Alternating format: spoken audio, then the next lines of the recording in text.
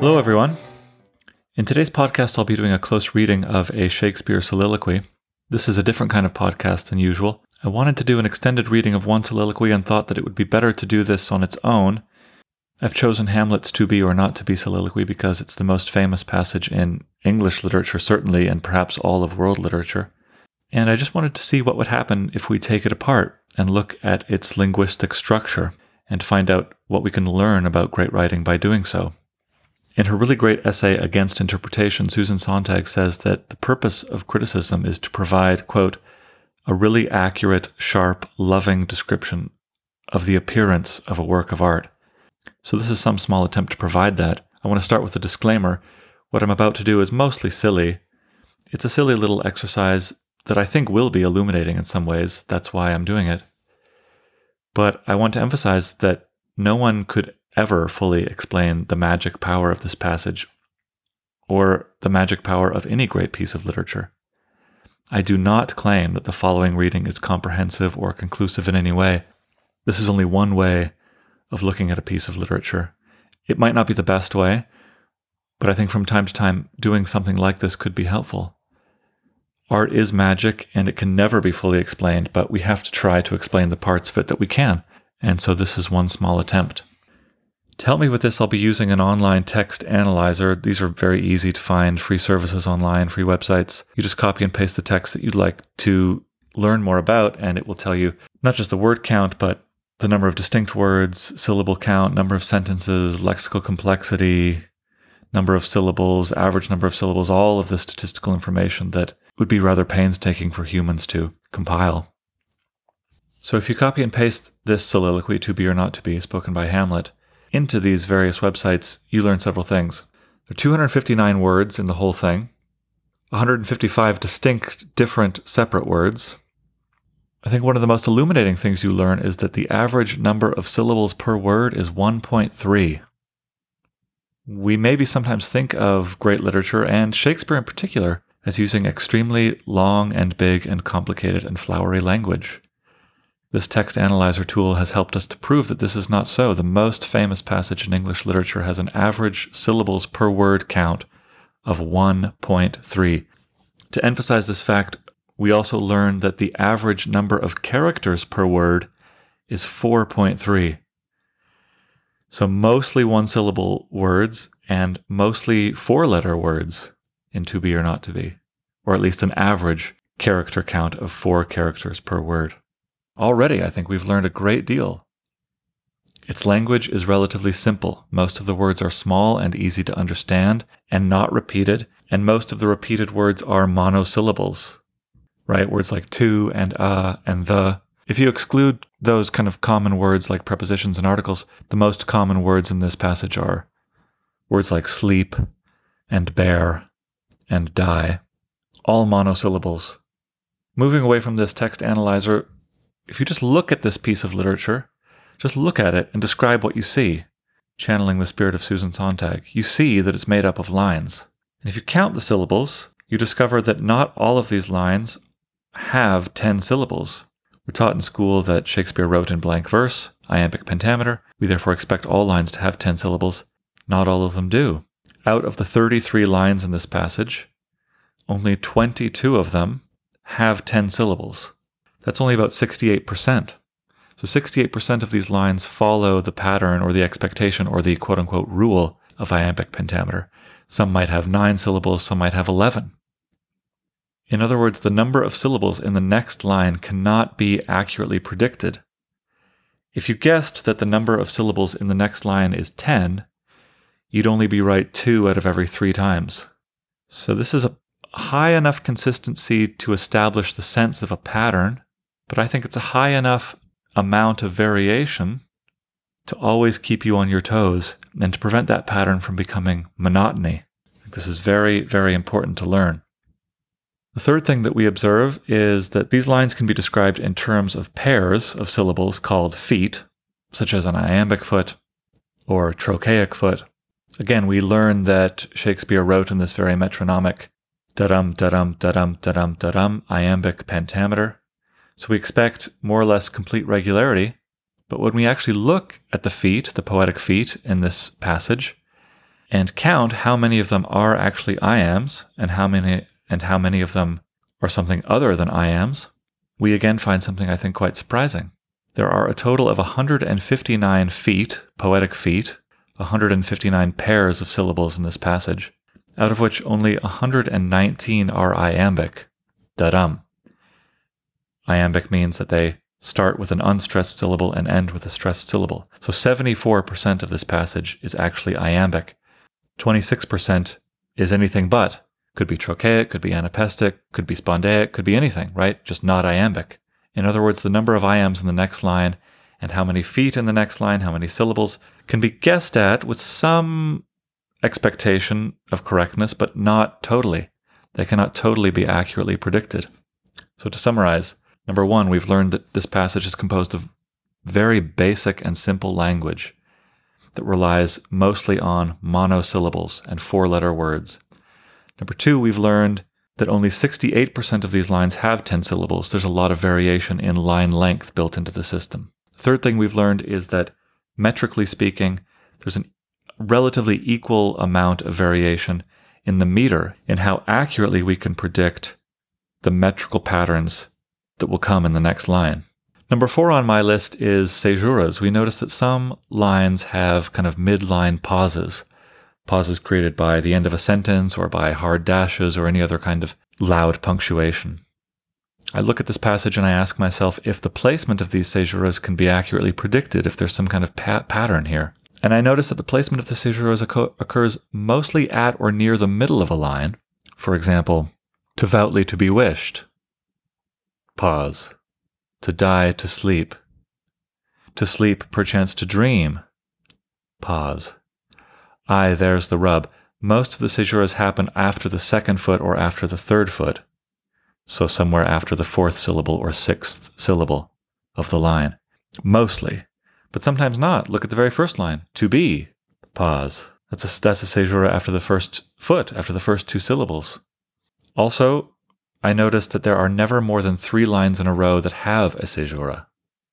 So it will go line with caesura, line with caesura, line with caesura, at the most a 3-line streak, and then a line without a caesura, such as the heartache and the 1,000 natural shocks, or but that the dread of something after death, right? These lines have no midline pause. So in other words, the placement of caesuras can be predicted with some regularity to be at or near the middle of the line, but their frequency, which lines have caesuras and when you're going to find a line with a caesura, how many lines in a row will have a caesura, this seems more or less random to me.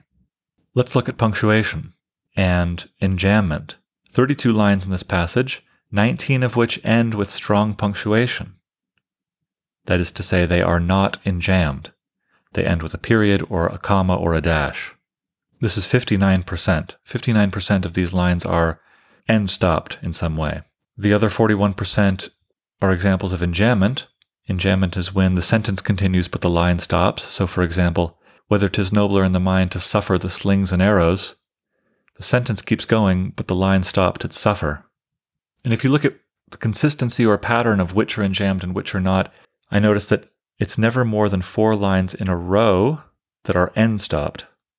But that's pretty much all I can say. Other than that, it looks more or less random, the placement of which are end-stopped and which are enjambed. If I start paying attention now to what the words actually mean, and ask myself if this passage obeys one of the most frequent lessons in creative writing classes, which is that you have to show, don't tell, or no ideas but things, or in other words, appeal to the senses, sensory imagery, right? Does this passage obey that advice? If I count the words that actually contain sensory detail or sensory data, or are imagistic in any way, I notice that there are almost no images in this passage. 15 lines out of 32 lines contain no images at all, and out of the 259 words, only about 29 words can be said to appeal to the senses, which is roughly 11%. So some examples of these words that appeal to the senses, words like slings, arrows, sea, flesh, bare bodkin, grunt, sweat.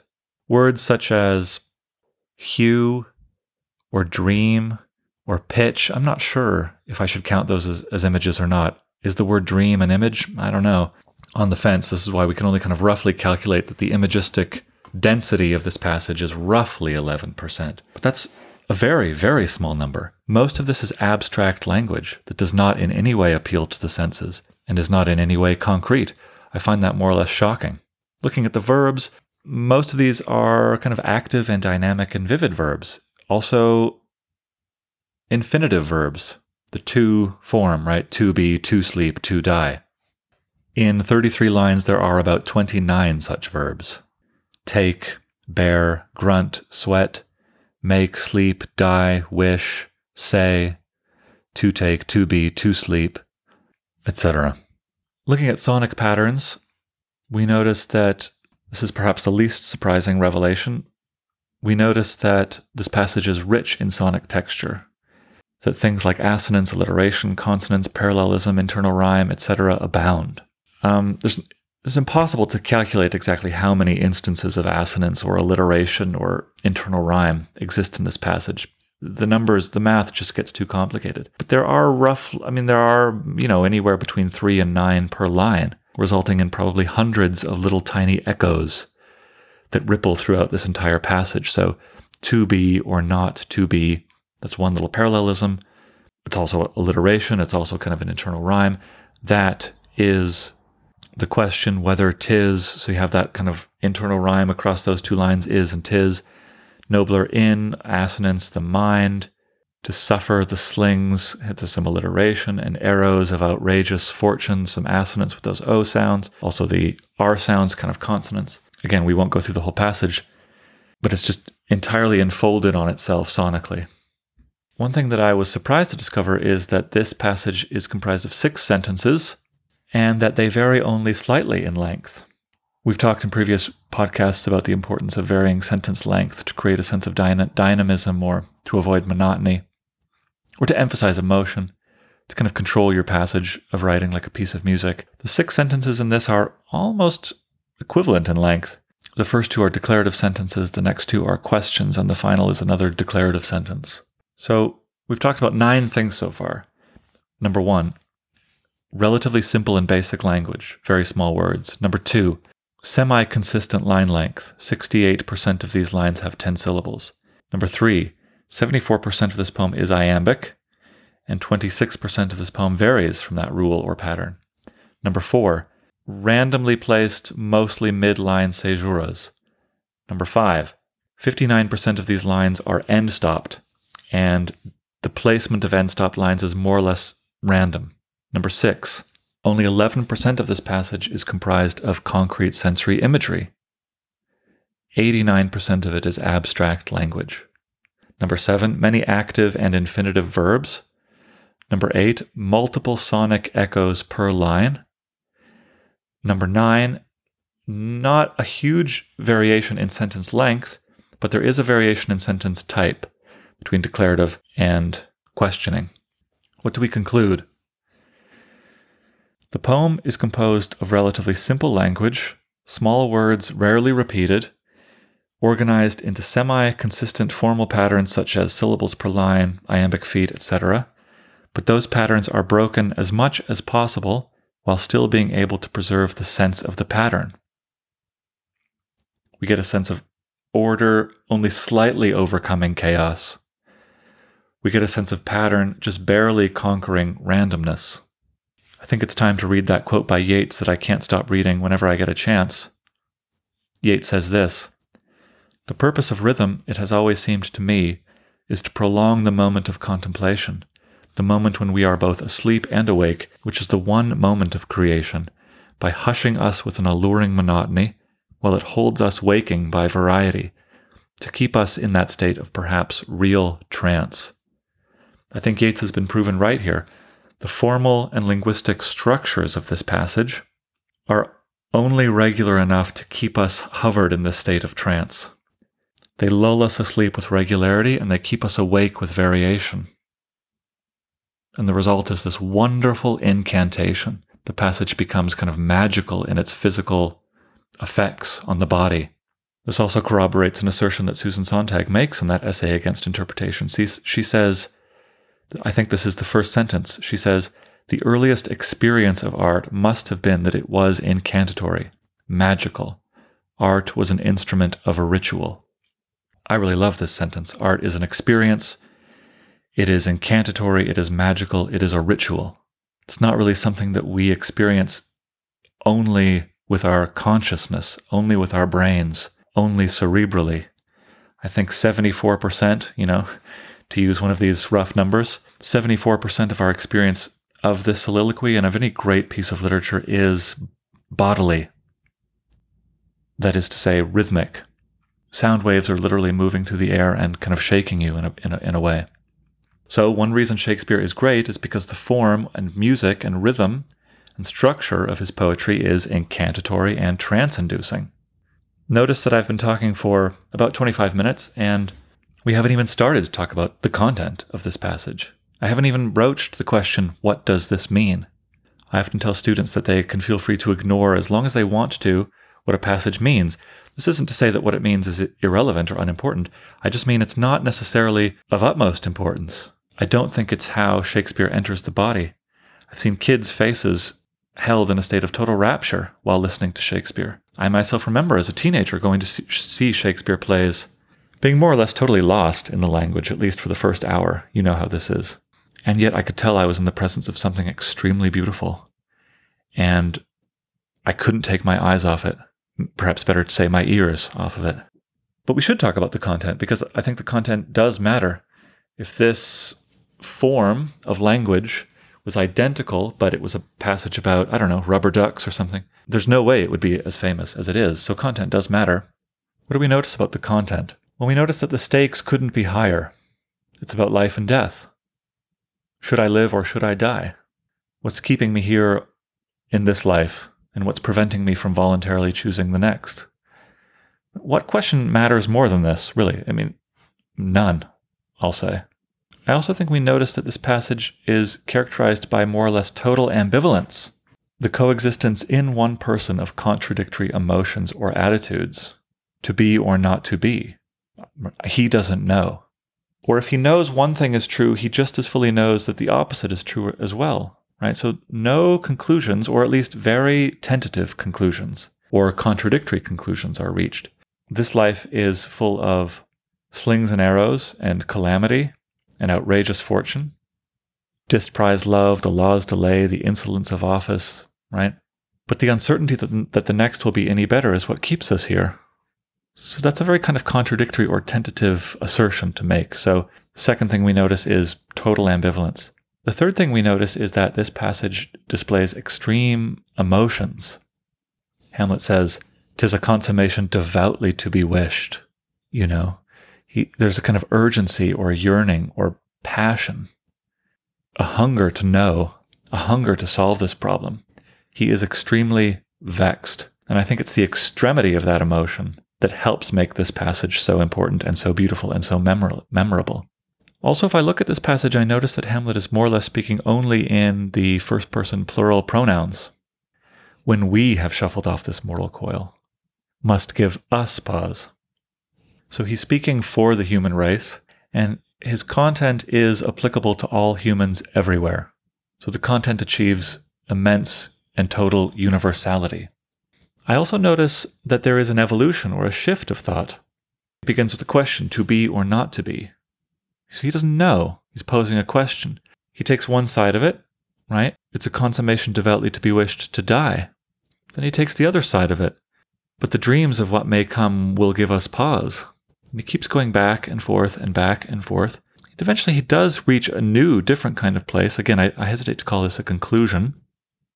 He does say, thus, it's kind of a key word, thus conscience, he means consciousness, thinking, the ability to think. Thus conscience doth make cowards of us all, and thus the native hue of resolution is sicklied o'er with the pale cast of thought.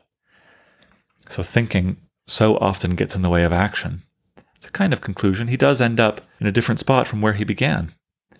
We're not sure if he thinks that he's right, and we're not sure if he is right, but at least the thought evolves, it changes, it shifts. Thought A becomes thought B.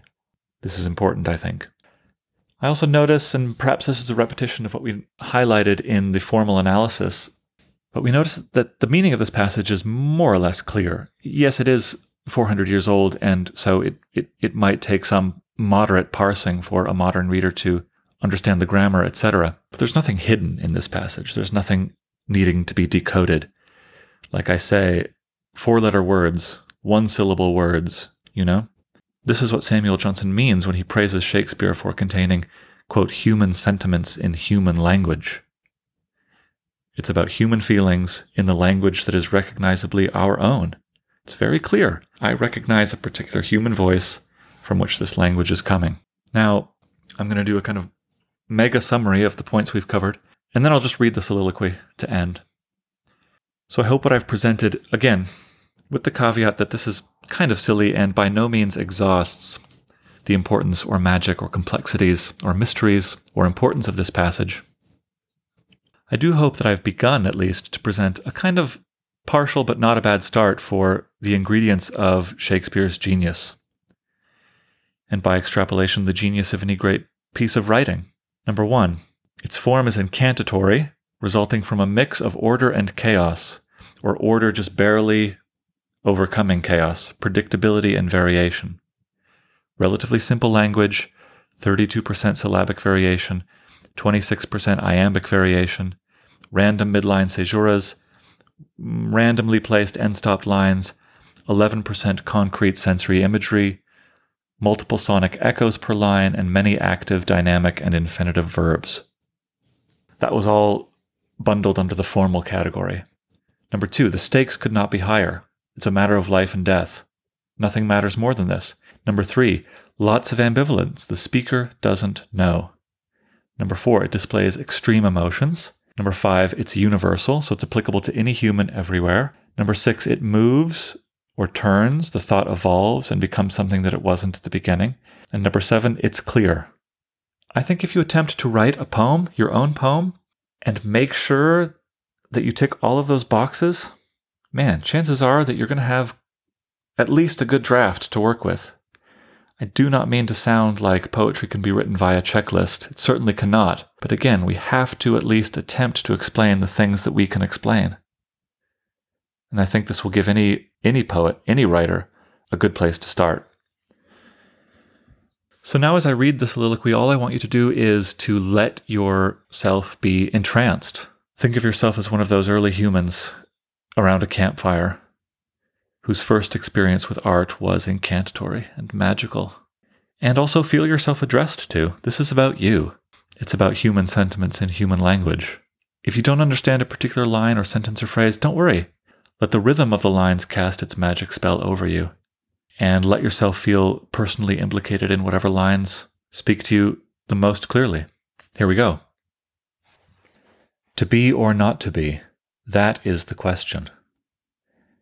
Whether 'tis nobler in the mind to suffer the slings and arrows of outrageous fortune, or to take arms against a sea of troubles and by opposing end them, to die, to sleep, no more, and by a sleep to say we end the heartache and the 1,000 natural shocks that flesh is heir to. 'Tis a consummation devoutly to be wished, to die, to sleep, perchance to dream, aye, there's the rub. For in that sleep of death, what dreams may come, when we have shuffled off this mortal coil, must give us pause. There's the respect that makes calamity of so long life. For who would bear the whips and scorns of time, the oppressor's wrong, the proud man's contumely, the pangs of disprized love, the law's delay, the insolence of office, and the spurns that patient merit of the unworthy takes, when he himself might his quietus make with a bare bodkin? Who would fardels bear to grunt and sweat under a weary life, but that the dread of something after death, the undiscovered country, from whose bourne no traveller returns, puzzles the will, and makes us rather bear those ills we have than fly to others that we know not of. Thus conscience doth make cowards of us all, and thus the native hue of resolution is sicklied o'er with the pale cast of thought, and enterprises of great pitch and moment, with this regard, their currents turn awry, and lose the name of action. Thanks for listening, everyone. Coming up in a few days, I'll release the podcast with Ben about a few more Shakespeare soliloquies. We won't dive quite as thoroughly into any as I did now, but that's good. We'll be achieving much more range and breadth and displaying the kind of infinite variety of voice and tone that Shakespeare is capable of. So yeah, until next time, keep reading and keep writing.